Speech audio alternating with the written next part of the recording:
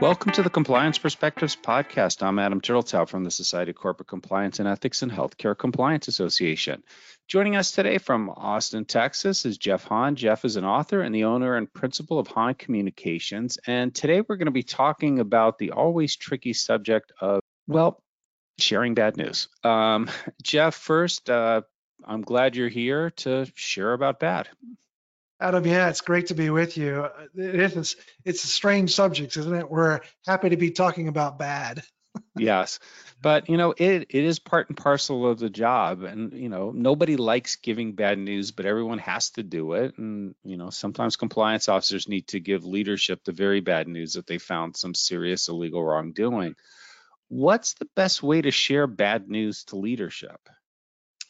When I think about that moment, and I've been in it several times myself in my 30+ year career, I've always found that the secret to the conversation is not only to create context, which in compliance circles, maybe even engineering cultures, I would say, that can be overcooked a bit. I'll explain that. In many situations, I've heard people trying to explain every detail about how we got to where we are in a bad situation. I think it's really important to create some context, but keep that succinct. And then as you present bad news to executives, my recommendation is to use the Goldilocks rule. And a Goldilocks rule is simply this: provide 3 options. Not too hot, not too cold, just right, in that order.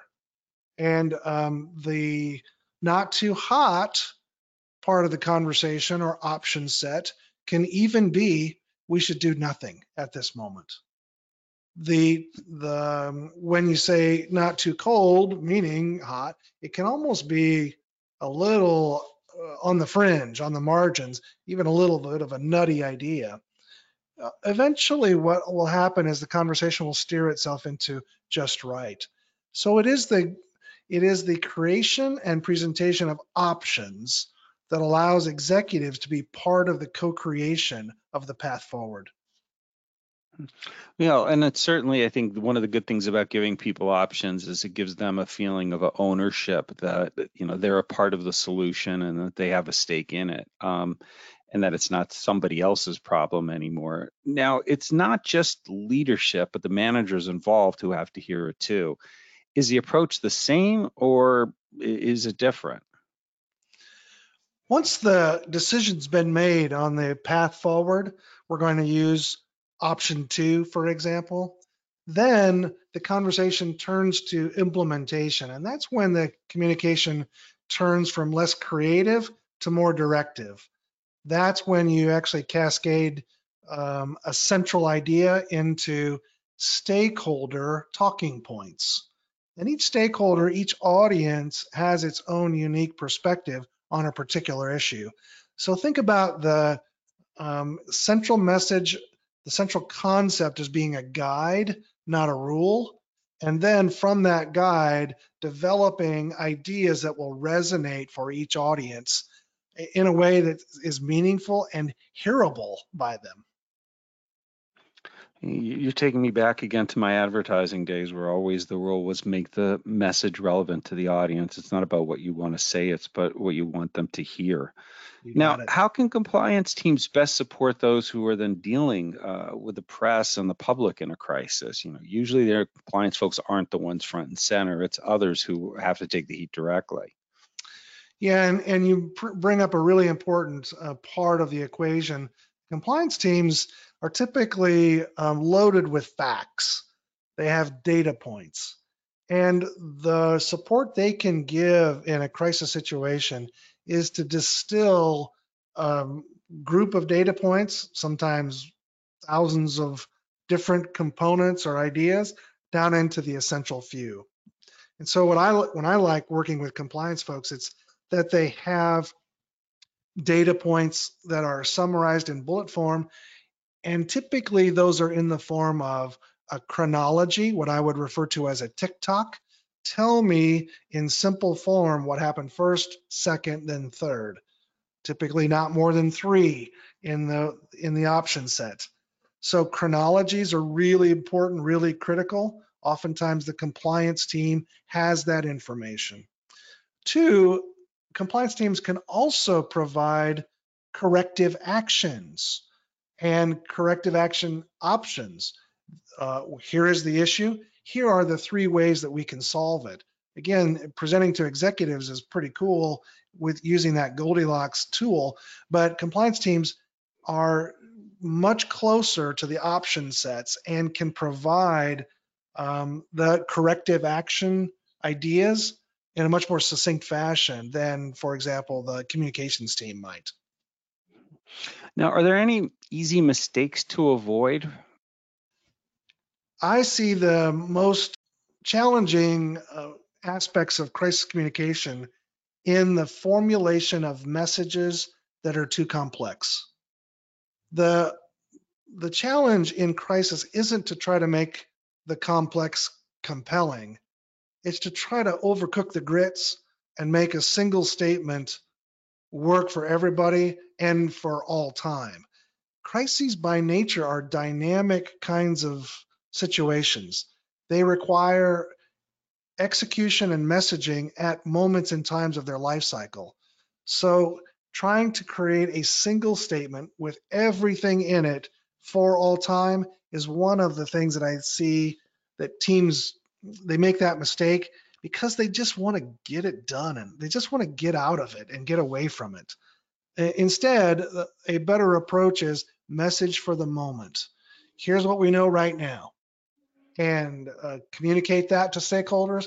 Then inside that message and say this, and we will update you in X amount of time. And do that. Follow up with additional communications.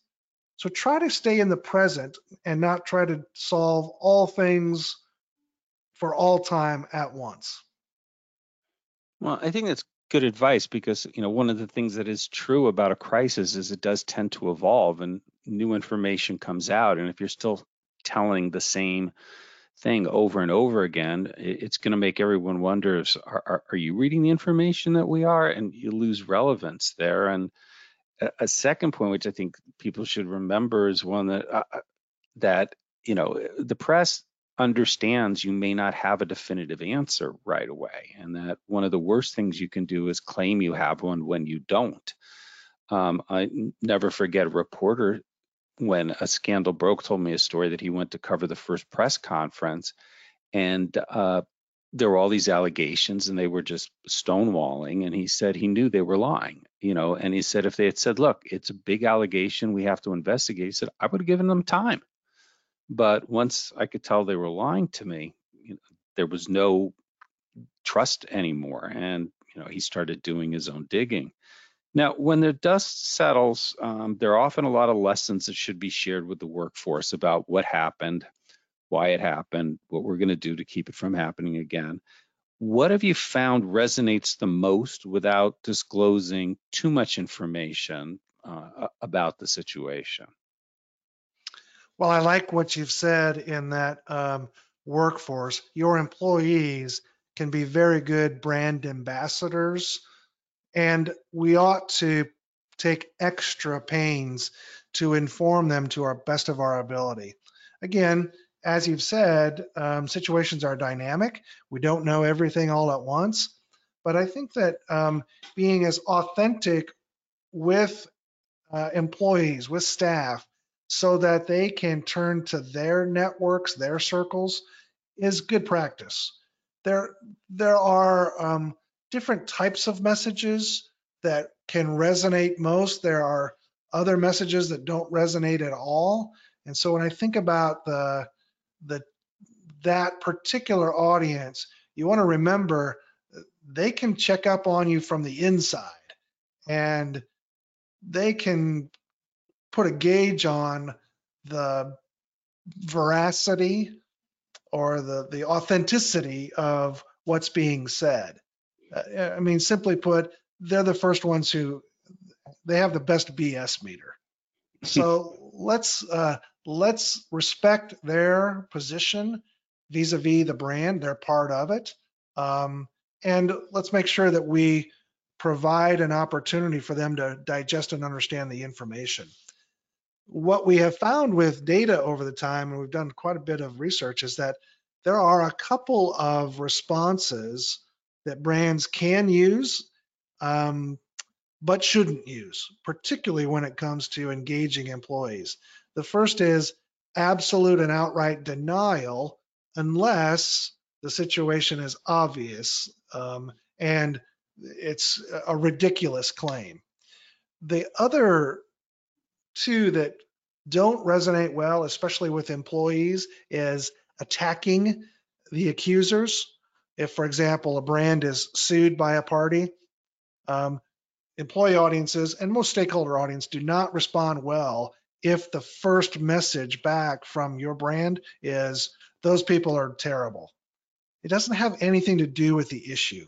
It's a character attack. So that kind of response, along with scapegoating, especially scapegoating parties that are tangential to the core issue, those are responses to stay away from. And I'm not saying that the better idea right now, especially in the immediate, is to apologize right away. I think that's a terrible idea.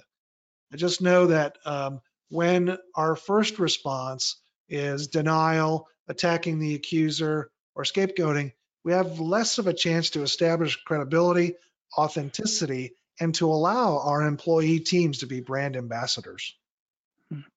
Well, and it's important for them to be ambassadors because you want them to buy in to what's going on. So, they're not spreading bad or, questionable information, but also you need to keep them motivated and you need to keep them believing that when faced with an issue, the company will do the right thing.